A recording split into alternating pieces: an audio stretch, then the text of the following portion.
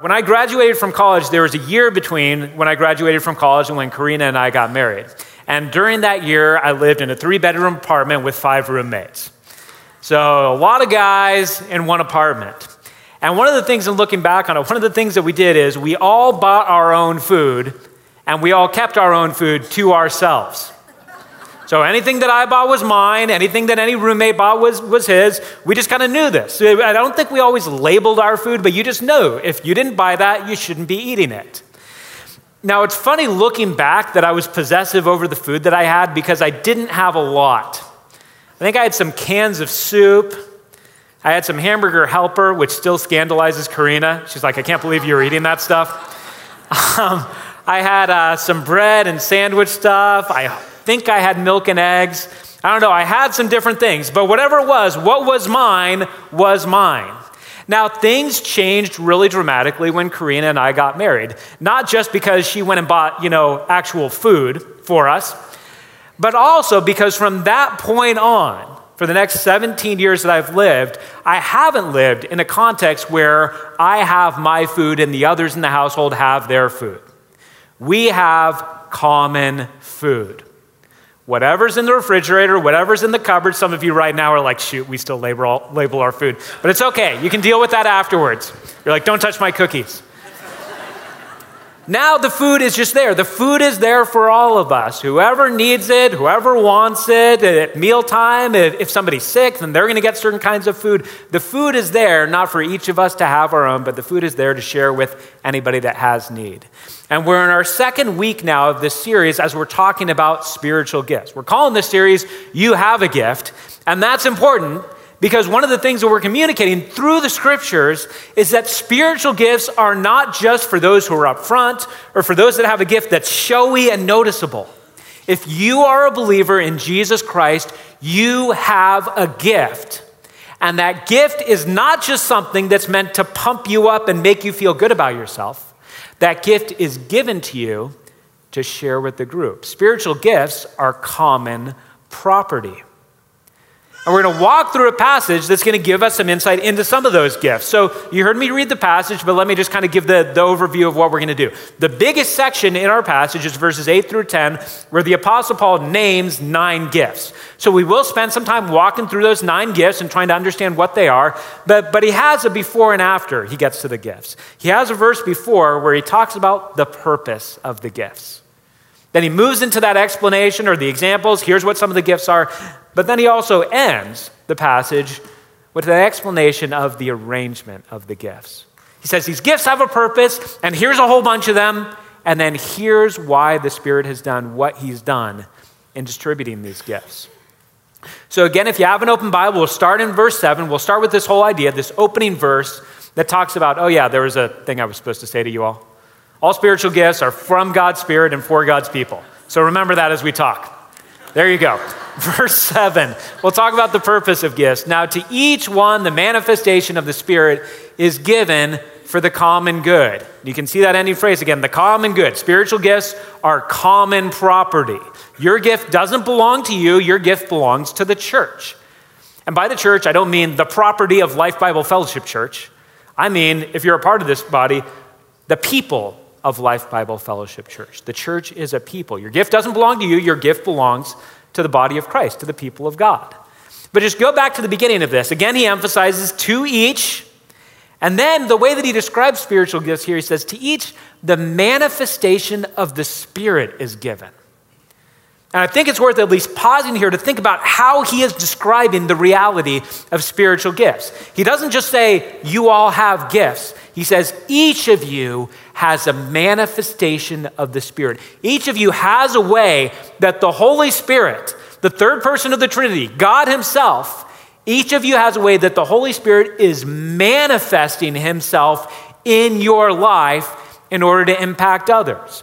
Now, if you've read through the Old Testament, you may know when the Holy Spirit shows up, it's a pretty powerful experience. In fact, some of you probably read the different Bible reading plans that we have. At least I hope some of you do. That we put out every 3 months. We've got a new one starting tomorrow. So starting tomorrow, if you're going to follow along with our LBF Church Bible reading plan, you're going to start through the uplifting book of Judges. Yeah, some of you are like, I'm not doing that. And I get it. Judges is not an uplifting book. It is a dark, depressing book. It's a book God has given us, though, and that's very important to understand the pattern of how we act and the powerful ways that God delivers. But if you read through the book of Judges, one of the judges that you'll read about is Samson. And Samson was a strong man with long hair that God worked powerfully through.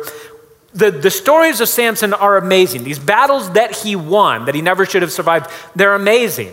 And what you'll notice if you read through these stories is that each time Samson acted in this miraculous way, the passage says, and the Spirit of the Lord came upon him. There's one story where Samson is walking and a lion just starts darting right at him. And the Spirit of the Lord comes upon Samson and he rips the lion in half. Now, here's why I'm telling that story. It's not so that you can go find a lion. I'm telling the story to say, that's the Holy Spirit. The Holy Spirit does powerful, profound things. And the Apostle Paul says, each of you has the manifestation of the Spirit. There's a temptation, and we'll face this temptation even when we go through the examples of the different gifts that Paul talks about. There's a temptation to look at the gifts and say, well, there are the ordinary gifts, and then there's the supernatural gifts. So there's the kind of ordinary gifts like teaching and helps and mercy and maybe even giving. There are those gifts, but then there are the supernatural gifts that have to do with healing and have to do with speaking in tongues and prophecy. So we've got the ordinary gifts and we have the supernatural gifts. And the answer is no. Paul is saying every spiritual gift is a supernatural gift. That person showing mercy to the needy people, that person is doing something supernatural of how the Holy Spirit is working. To each one, the manifestation of the Spirit is given for the common good. There's a couple passages in Acts where what happens, because God is doing something new and amazing, there's a passage in Acts 2 and a passage in Acts 4 where a bunch of people, not told to do this, not ordered to do this, go, they sell everything they own, and then they take all the money and they just sort of put it in the middle of the group. They just say, all right, we're the people of God, we're the people who believe in Jesus, here's all the money I have, my money is no longer mine, my money belongs to the people of God. Anybody who has need of it, you can use it. That's the image that we're meant to have with our spiritual gifts. We say, I have a gift. It's not for me. It's not so that I can get accolades. It's not so that people can be impressed by me. I am bringing it to the people of God and saying, anybody who can benefit from this, I'm ready to act in a way that will benefit them. To each one, the manifestation of the Spirit is given for the common good. And then starting in verse 8, Paul gives a bunch of examples. Now, what I'm going to do is I'm going to put the passage gradually up here. Again, if you have an open Bible, you'll be able to see the whole list, which is good. But I'm going to put it up here gradually because Paul seems to kind of categorize these gifts. It's not just a straight list of 9. Some of them kind of go together. And so I want to say a couple things before we start walking through the examples in this list and talking about what each one means. So the first thing I want to say is that this list of 9 gifts is not meant to be exhaustive. Paul is not saying there are 9 gifts, figure out which one you have. He's saying, here's 9 gifts. In fact, if you read Romans chapter 12, where Paul is making a similar point, he's talking about how we're all gifted differently, he names off a whole bunch of different gifts that aren't named here. He mentions prophecy, which is the only one that for sure is mentioned in both lists. But then he also talks about teaching, serving, encouraging, giving, leading, and showing mercy. And then there's other passages in Scripture that seem to imply maybe there are some other gifts as well. Here's the deal. If you took Romans 12 and you took 1 Corinthians 12 and you added them all together and said, all right, it appears that there's this many gifts spoken about overtly, that still wouldn't necessarily be an exhaustive list. Some of you might be looking at this and saying, well, I think I have the gift of hospitality. And then you're looking at Romans 12 and you're looking at 1 Corinthians 12 and you're like, shoot, that's not a spiritual gift. That's what I thought I had. It's not listed in here. And here's what I want to say. No, it's not listed in here, but is it possible that the Holy Spirit would move supernaturally in somebody's life to make them supernaturally hospitable to benefit the people of God? Yeah? All right, yes. So absolutely. So here's the deal. You might say, well, maybe my spiritual gift isn't even named in Scripture. Now, we don't run totally wild with this if you're like, my spiritual gift is playing video games. Probably not. That may be a great talent that you have, that God's given you, and that's fine. But playing video games is highly unlikely to benefit the people of God in some profound way. So you've got talents, you've got stuff that you're just able to do, that's all fine. And sometimes our gifts line up with our talents. But the deal is, if you're looking at this and saying, I kind of think my gift is this thing over here, part of how you can discern if that is how God is showing up in your life is to discern, is this benefiting the people of God, or is this just something that kind of benefits me and makes me some money? So first of all, it's not an exhaustive list. The second thing I just want to mention is, as he goes through this, he keeps doing this pattern where he says, to one is given this gift, and then to another, to another, to another, to another. He's clearly implying the idea that this is not a matter of trying to collect all the gifts. Different people are gifted in different ways by the Holy Spirit for his purposes. And now the last thing, the third thing to mention before we walk through them is this. You'll notice as we walk through these, what Paul is naming here as the gifts, they're activities. They're not offices. And what I mean is he doesn't say, here are all the gifts: pastor, small group leader, Sunday school teacher, worship leader. He doesn't mention a whole bunch of official positions. He mentions a whole bunch of activities. So here's the deal. With any of these gifts, with teaching, with leading, with speaking in tongues, with all these different things, you don't need an official position at Life Bible Fellowship Church to practice your spiritual gifts for the good of the Church of Jesus Christ. Some of you will, and titles are fine. We give people titles with small group leader and Sunday school leader and Exit 83 leader. That's great. But don't wait until you have the title to start practicing your gift for the good of the church. Now here, let's start walking through these. So I have the first two up on the screen, and you'll see that they seem to go in tandem. The first two spiritual gifts that Paul mentions are the word or the message of wisdom, and then the message of knowledge. Now, on the surface, you might say, all right, well, I get this. Wisdom and knowledge are different in Scripture. They're related, but typically knowledge is what it sounds like. It's when you know things. And then wisdom is when you rightly apply the stuff that you know. So there's a slight difference between wisdom and knowledge. So on the surface, you might say, well, this is just saying some people are able to accumulate a lot of knowledge. They're more academic. They learn things. They know things. And then other people are able to wisely bring that to bear on life. And we certainly see that. But what Paul is talking about is actually probably something much more central. And the reason we know this is because this isn't the first time in 1 Corinthians that he's mentioned the message of wisdom. You can either just listen to this or you can turn back to the first chapter of 1 Corinthians. 1 Corinthians chapter 1, starting in verse 22. Paul says, Jews demand signs and Greeks look for wisdom. But we preach Christ crucified, a stumbling block to Jews and foolishness to Gentiles, but to those whom Christ has called, both Jews and Greeks, and then listen to this, Christ, the power of God and the wisdom of God. For the foolishness of God is wiser than human beings, and the weakness of God is stronger than human strength. And if you were to turn to the very next chapter, chapter 2, starting in verse 6, here's what Paul says. We do, however, speak a message of wisdom, the exact same thing, a message of wisdom among the mature, but not the wisdom of this age, nor the rulers of this age who are coming to nothing. No, we declare God's wisdom, a mystery that has been hidden and that God destined for our glory before time began. And here's the core of what Paul is saying. Paul is saying, we have a message that we proclaim. And it doesn't make sense. In his time, he's saying it doesn't make sense to the Jews, and it doesn't make sense to the Greeks. To the Jews, it seems weak because we have a crucified Savior. And to the Greeks, it seems foolish because who would ever follow a God like that?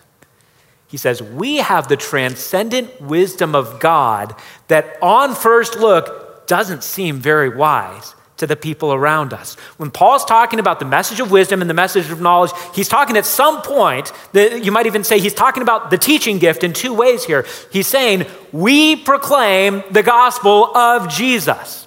And part of that proclamation is just telling people the truth about it, telling people so that they know what the message is. And part of that message is then applying it to how we live our lives in light of it.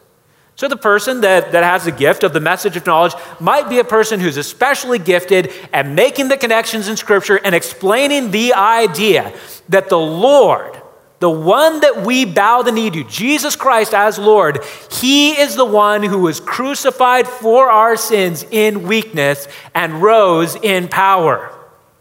And the person might be able to make all kinds of connections and show in the Old Testament, show the prophets, and show how this truly is the message from God. And then the person with the message of wisdom might be able to still proclaim that same thing, still say those facts are important, but then may be able to bring it to bear and say, you know what this means? This not only means that we have a crucified Lord and we don't shy away from the fact that he suffered for us, but it also means that our expectation as his followers is that our lives will be marked by difficulty. It means our lives will be marked by God shining his light through us as we are gradually broken so that the light can shine through.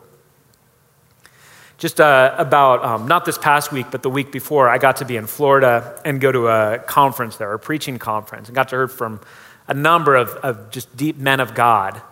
And one of them was a guy I hadn't heard of before the conference. His name is Kerry Wesley. And he gave this message on James chapter 1, which talks about how we have joy even in our sufferings, even in our trials, we still have joy. And the reason it was especially profound is because he shared, and he tried not to make this the main point, but he shared that he is going through cancer, going through treatments. It's a pretty aggressive form of cancer. Things are dark for him. Things are difficult for him right now, and he's in a lot of pain and in a lot of discomfort. In fact, this didn't happen until I got home, but they had given us one of his books also, and when I turned the book over and looked at his picture on the back, I didn't recognize it as the same guy. That this has taken a toll on his body. But the way that he walked us through James 1 was not just telling us, hey, there's suffering and our Savior suffered. It was him bringing to bear, it was this message of wisdom of him bringing to bear on all of us what it looks like to walk with the perspective of Jesus as we experience trials. And there was one, I wish I could replicate it for you. I can't, but I'll tell you the most profound point to me in the entire message was he rattled off a whole bunch of things of it's difficult because I woke up this morning and I felt sick, and I woke up this morning and my bones ached, and I woke up this morning and I didn't want to get out of bed. And he named off all those things that were very real in his life. And then he said, and then I remembered something. I woke up this morning. It was the message of wisdom. It was the message of saying, right now I'm suffering. And who wants to suffer? But right now I'm suffering. And the God that we believe in sent his son to suffer for us so that the greatest good that ever happened could happen. And why would we be surprised if God then sent his people to suffer so that people see that Jesus is worth it even when our lives are extremely difficult? This is the gospel. This is the center. And I think that there's a reason why Paul starts with this. And then he moves into three more gifts that appear to be related. Starting in verse 9, he says, all right, to another faith, to another gift of healing, and to another miraculous powers. And you can see, all right, at least healing and miraculous powers, you can see how those are connected towards each other. There are miraculous things that are beyond healing, but those overlap. And faith seems to be connected to them because faith is something we're all called to practice, of course. But faith in this context seems to be saying, all right, this might be referring to somebody who is especially gifted by God to believe him for specific ways that he's going to show up in specific circumstances. So you may believe in a general way, God is going to do good things and God is going to show himself to us as his people. But this may be a person where God just reveals a little bit of something and they say, you know what I believe? I believe God is going to do this exact thing in this exact situation. And then there's a miraculous healing. And then there's some kind of power. Now, later on, we might be able to get more into this with stories of this, but I just want to pause here because there could be a temptation for us to say, well, Paul's clearly talking about gifts in his day. He's clearly talking about things going on in Corinth and going on in the first century because he's talking about miracles and he's talking about healing. And many of us can look at our lives today and say, well, I'm not sure, is that gift even still happening? Because we don't seem to see the kinds of things that we see in the book of Acts. In the book of Acts, we see all these amazing healings. We see these miraculous powers. Is that still around today? And I want to all right, thank you, whoever that was. I want to say this, there's absolutely no indication in Scripture that is not still around today. In fact, if you talk to missionaries from around the world, they will have a very different perspective on these things than we do in the West. We tend to either be blind towards them, or I'm going to say it's even possible God does less of this stuff in our midst because of our self-sufficiency and our lack of faith. God's Spirit is able to do the miraculous constantly. And even if we went around this room, we would be able to tell different stories of how we've seen him show up in miraculous ways. This doesn't mean that God's going to necessarily gift somebody and they're going to put out the shingle and be like, healings anytime you want it. That doesn't even seem to be the way that he did this through Paul. But what it means is that one of the ways that God is going to benefit his people is by doing miraculous works and healings through different people in different circumstances. And now we move into the last four, and the last four are kind of in couplets. He gives us two gifts that go together and then two gifts that go together. So he says to another prophecy and to another distinguishing between spirits. And these gifts are in tandem. And if you were to read 1 Corinthians 14, you would see how they work in tandem. So a lot of times when we think about prophecy, we say, well, this is predicting the future. But if you go back and you read the Old Testament prophets, they did have times that they predicted the future. But most of what they told the nation of Israel was nothing new. Most of what they told the nation of Israel is, remember back in Deuteronomy, remember back in Exodus, remember back in Leviticus, this is what God told us, and now he's going to do what he told us he would do. Most of what the prophets did is they boldly spoke God's message into a particular context. And prophecy, especially as it's spoken of here, appears to be referring to that there are certain people who are gifted by the Holy Spirit to boldly speak God's message into a specific situation. And then Paul says there's also the distinguishing between spirits, which seems to be referring to the idea that there's some people who are gifted to boldly say, here's God's message to us as a church. And then there's other people who are gifted in a way to sort out, yes, that one's good, no, that one's bad. Because some of you might be thinking, well, that seems a little bit frightening to me that somebody's just going to get up and say, I have the gift of prophecy, here's what God says to us. I'm just supposed to take that with any kind of discernment. No, we are meant to have discernment. So I'll give you an example. If somebody got up, if we were having on a Sunday morning service and either the speaker or somebody else said, here's what the Spirit is telling me to say to the church. Most of us are way too caught up in our money and our safety and making sure we're completely secure, and we need to take radical obedient steps to generosity. I think if somebody got up and said that, I would be pretty hard-pressed to say that wasn't from God. That's totally consistent with Scripture. That seems like that probably is a message that God has for us today. Now, somebody else got up and said, I have a message from God too, and here's God's message. Because he's a God of love and because he's a God of grace, he doesn't care about our sins.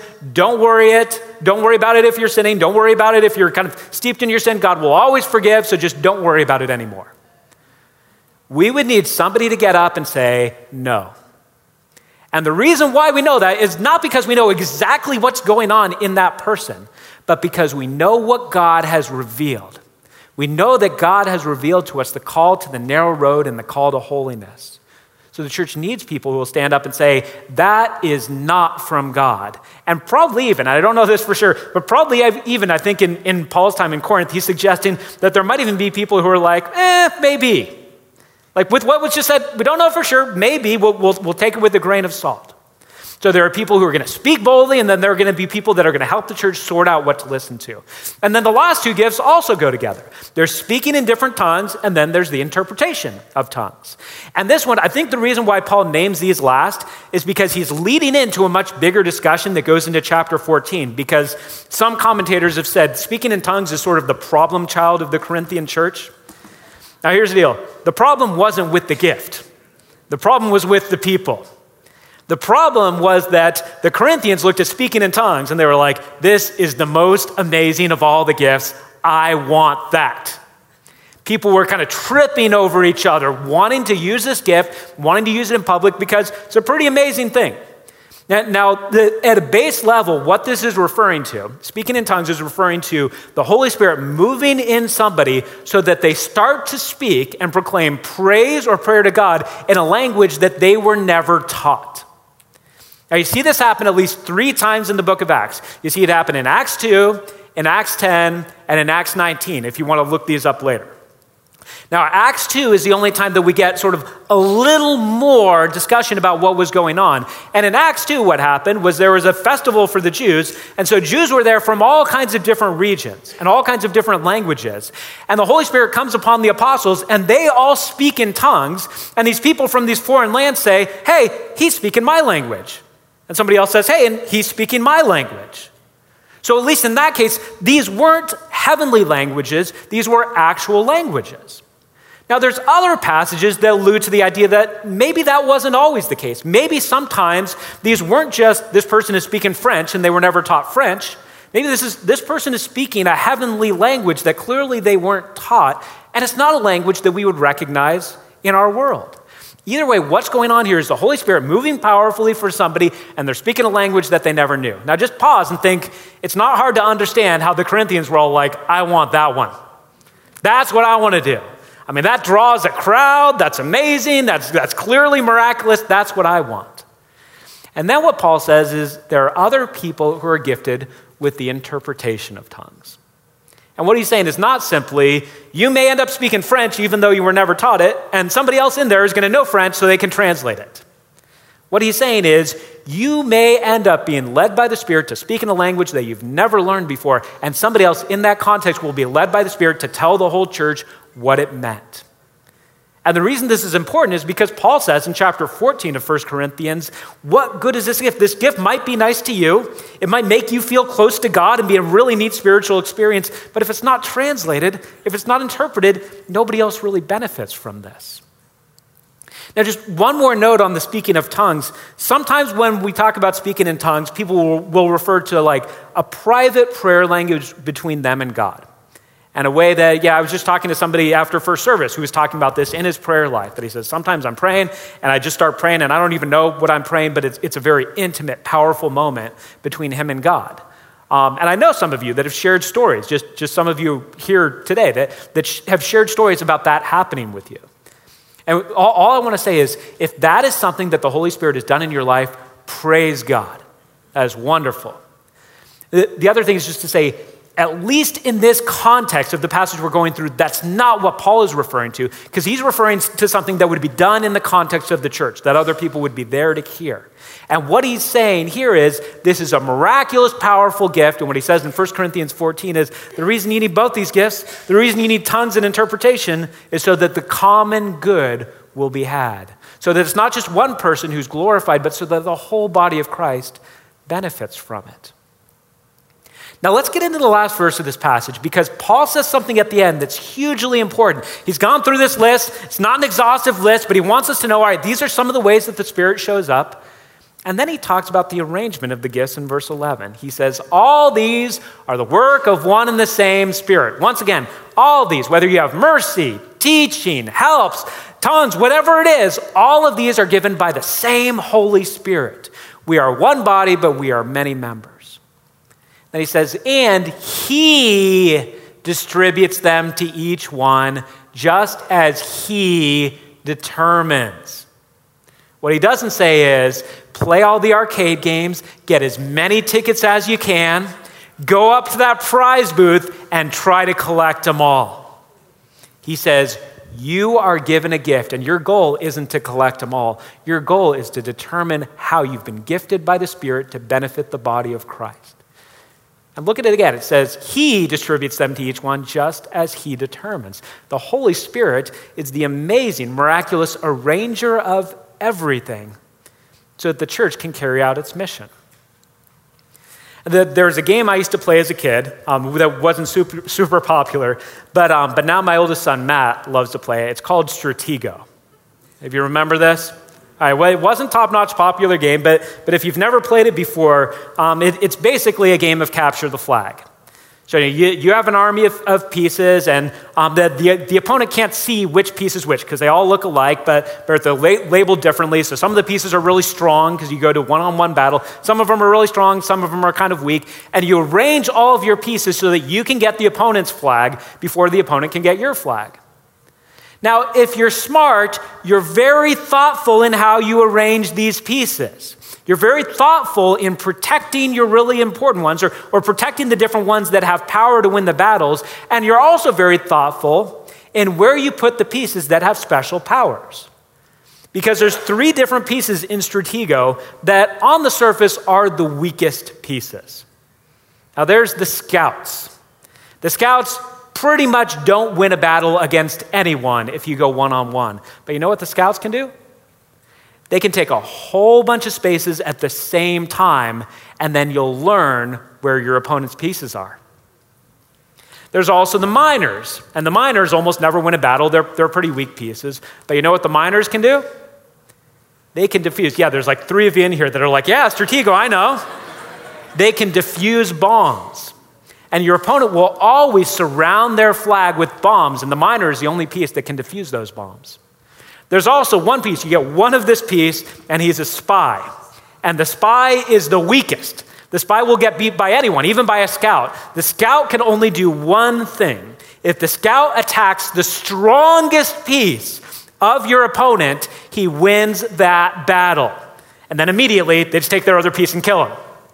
But the point is here, even with these pieces, you could look at it and say, well, I don't want to be a scout. I don't want to be a miner. I don't want to be a spy. Those guys don't have the same strength that some of these other pieces do have. But if you play the game, you realize I need every single one of these, and you arrange them with wisdom. And the Holy Spirit has said, we need every single one of these gifts, and I'm going to arrange them with wisdom. Don't bemoan the fact that you don't have the gift that you think you want. Look at the big picture and trust the great arranger. Now, I want to do something else before we end. We've talked about this big picture. We've talked about it now for 2 weeks. I want to talk about some practical things that we're meant to do as a result of this. If we're looking at the big picture and we're saying, all right, all spiritual gifts are from God's Spirit and for God's people, what are we meant to do in response to this? And what I want to do is I want to talk about a specific event that we're going to do to try to help us with this. And then I want to give you a specific calling that each of us can take. So first, we're going to talk about the specific event. So I have it up here on the screen. 3 weeks from today, October 21st, in the evening, we're going to have an event in this room where we are going to dig into the spiritual gifts. Now, if some of you are looking at what I did just earlier and you're like, well, Dan, there were 9 gifts and you kind of touched on them. I'm dissatisfied. I need more info. October 21st, we're going to be able to get into it. Not just the gifts in this passage, but the different gifts that are named, where you're going to be receiving an email either today or tomorrow that will invite you to this event. You can sign up for it. And part of signing up for it is also taking a spiritual gifts test that will hopefully give you some insight into what your gift is. Now, a note on this, because I know what some of you are thinking. Some of you are like, so a test is going to tell me what God says? You're skeptical, and you should be skeptical. The test is not conclusive, the test is not authoritative, but the test is helpful. It's helpful for us to say, you know what, we're going to give it our best shot. We're going to look back on how God has worked in and through us. We're going to think about the different things that we appear to be gifted to do, and that will at least give us a starting point to say, I don't know for sure, but I think this is how God has gifted me to serve his church. And then that's going to give you more guidance along the way. That's the event that I want to invite you to. I know sometimes we do events and we kind of say, hey, if you can make it, go ahead and make it. This is one that I want to say, mark your calendar, be at this. This is important for us as a church body. That's the event, but let me also give you the call to action for all of us. You could end up coming to that event and you could even end up leaving with complete clarity on what your spiritual gift is. But you know what you still got to do? You still got to use it. And you're not going to leave that event with complete clarity on how you're meant to use this gift. So I want to invite you, don't even wait for the event to do what I'm about to say. If you want to discover how God has gifted you to serve his church, start trying stuff. Start doing things. Sign up and say, I don't know if I'm supposed to be serving in children's ministry. I'm not signing up for the next 20 years, but you know what? I'll sign up for 6 months and I'll figure this out. And if at the end of 6 months it turns out that's not really what I'm meant to do, that's okay. Sometimes it's just order of elimination. Some of you might be like, you know what? I'm going to sign up to be a greeter. And then the next week you're like, it's clear I am not supposed to be a greeter.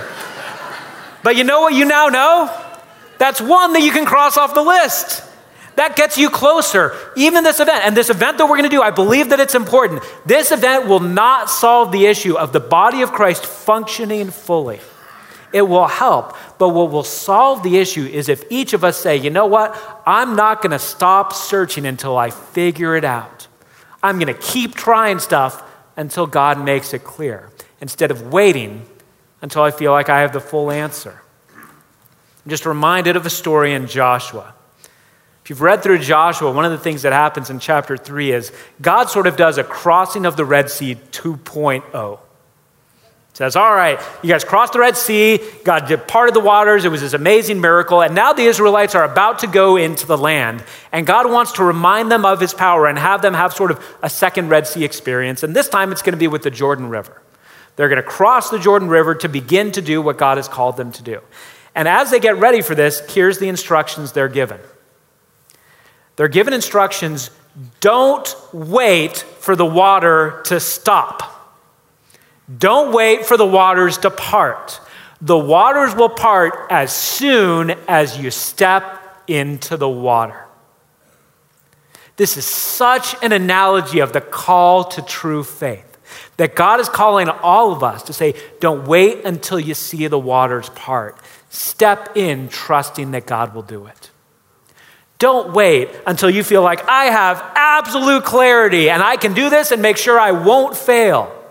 Step out with faith. The God who raised Jesus from the dead, the God who cares so deeply about reaching the world with his message, is not going to hang you out to dry when you step out in faith to try to figure out how you're meant to serve his church. Let me go ahead and pray for us as we close. Father God, thank you so much that you've shown us grace. We certainly have done nothing to earn a manifestation of the Holy Spirit in our lives. We've done nothing to earn your love, and yet you adopt us. We've done nothing to earn your grace, and yet you forgive us. We've done nothing to earn your Spirit, and yet you empower us. We're in awe of you. We thank you, and we thank you that you've gifted us not just for our own comfort, but for the good of one another. Lead us to be a fully functioning body. Lead us to be a body where no parts are dormant or rebellious. Father, lead us to trust you so much that we step out and begin to try to look for the work of the Spirit in our lives before we have all the answers.